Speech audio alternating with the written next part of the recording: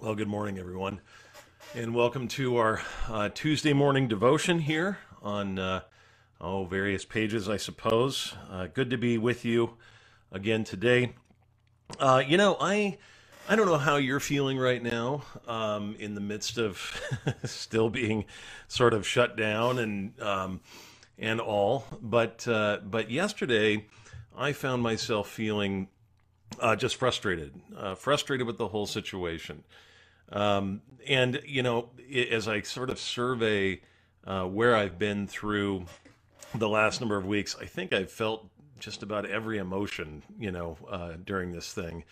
I frankly, just to be real with you, I'm getting kind of tired. I'd love to be back to some sense of predictability and stability, some sense of normal.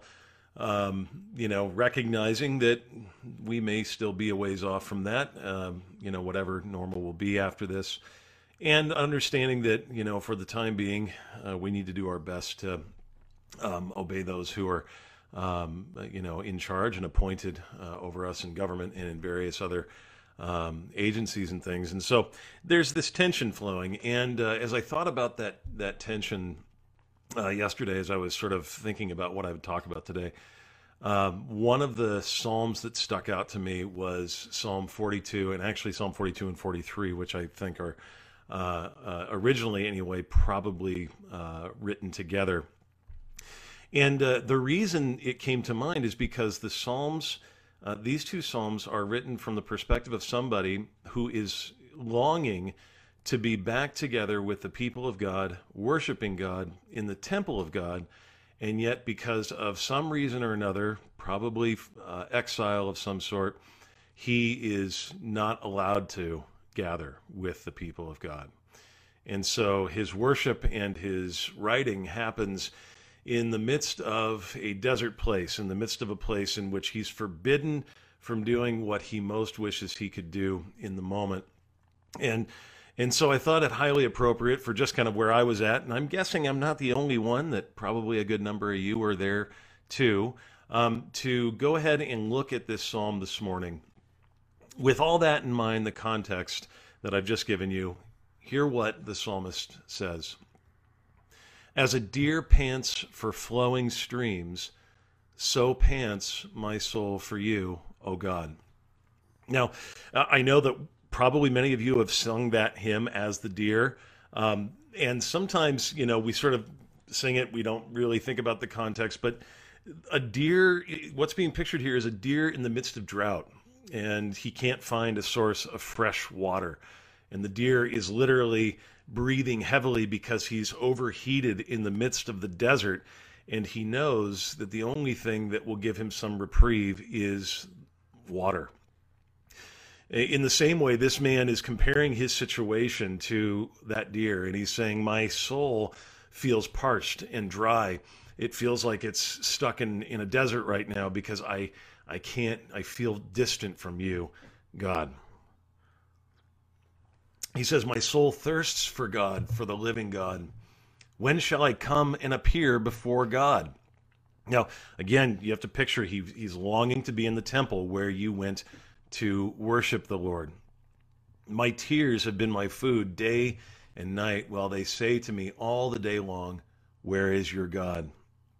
These things I remember as I pour out my soul, how I would go with the throng and lead them in the procession to the house of God, with glad shouts and songs of praise, a multitude keeping festival. Again, you can see the temple imagery there. You can see him longing to be gathered with the people of God. I have to acknowledge, I have, over the last number of weeks, as we've gathered online for Sunday worship services, preaching into a camera, into a phone, is just, in some ways, much more exhausting to me than being able to be with the people of God. I too long to be with the people of God. I too long to gather at the altar together and to worship God in communion with one another. And doing it online, I'm thankful that we can do it for right now, but it just doesn't compare to being together in person. And so I relate to this psalmist longing to be together with the people of God in worship and praise. I also want to point out something as we go through this psalm. There's a sense in which the Psalms are, as is the rest of Scripture, on the one hand, depicting a man's real experience in the moment. This man really is a man in exile, feeling abandoned and feeling far from God.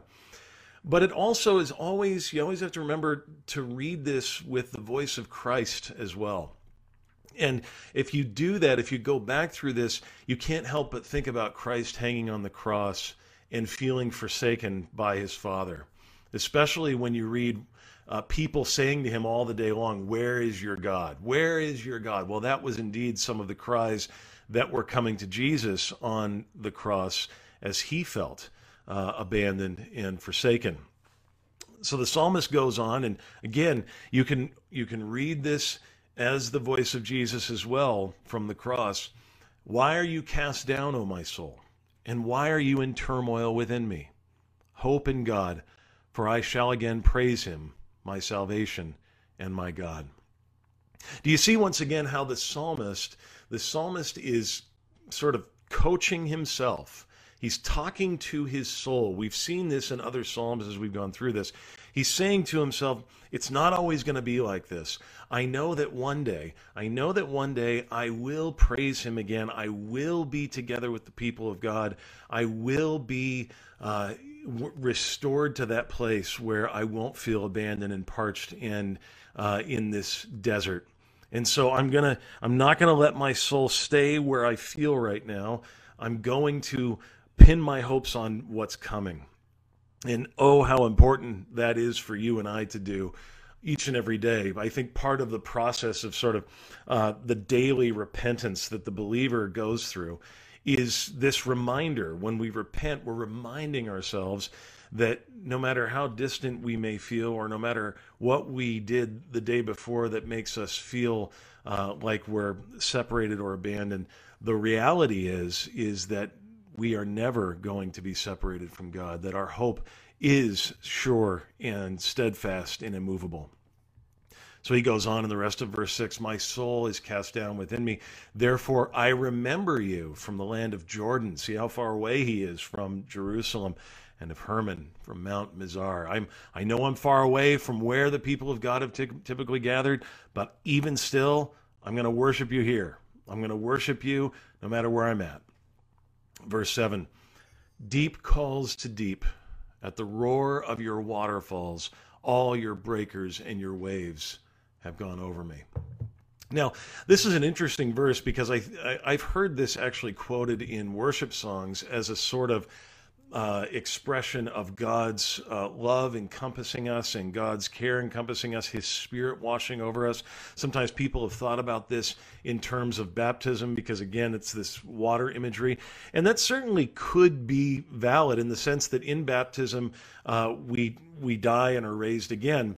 But here in this context, the psalmist is not using this as an expression of celebration. As a matter of fact, he's saying, I feel overwhelmed by the flood. Even though I'm in this drought, I feel like I'm drowning. That's the imagery that he's using here. Deep is gone over deep, and I'm having trouble treading water here, is what he's saying.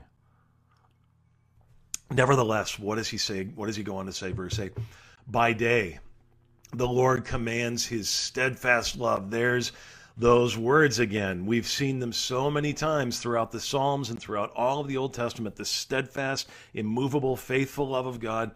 "And at night his song is with me, a prayer to the God of my life.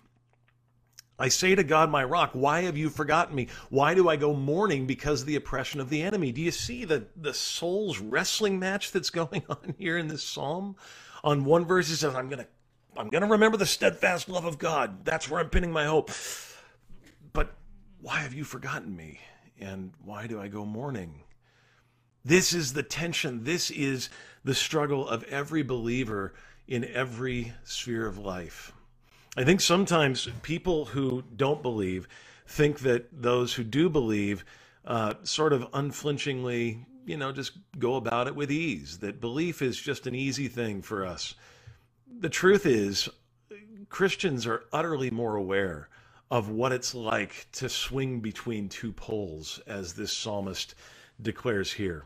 To be, on the one hand, declaring that they're going to pin their hopes on the steadfast love of God, and yet at the same time also struggling with real feelings like, why have you forgotten me?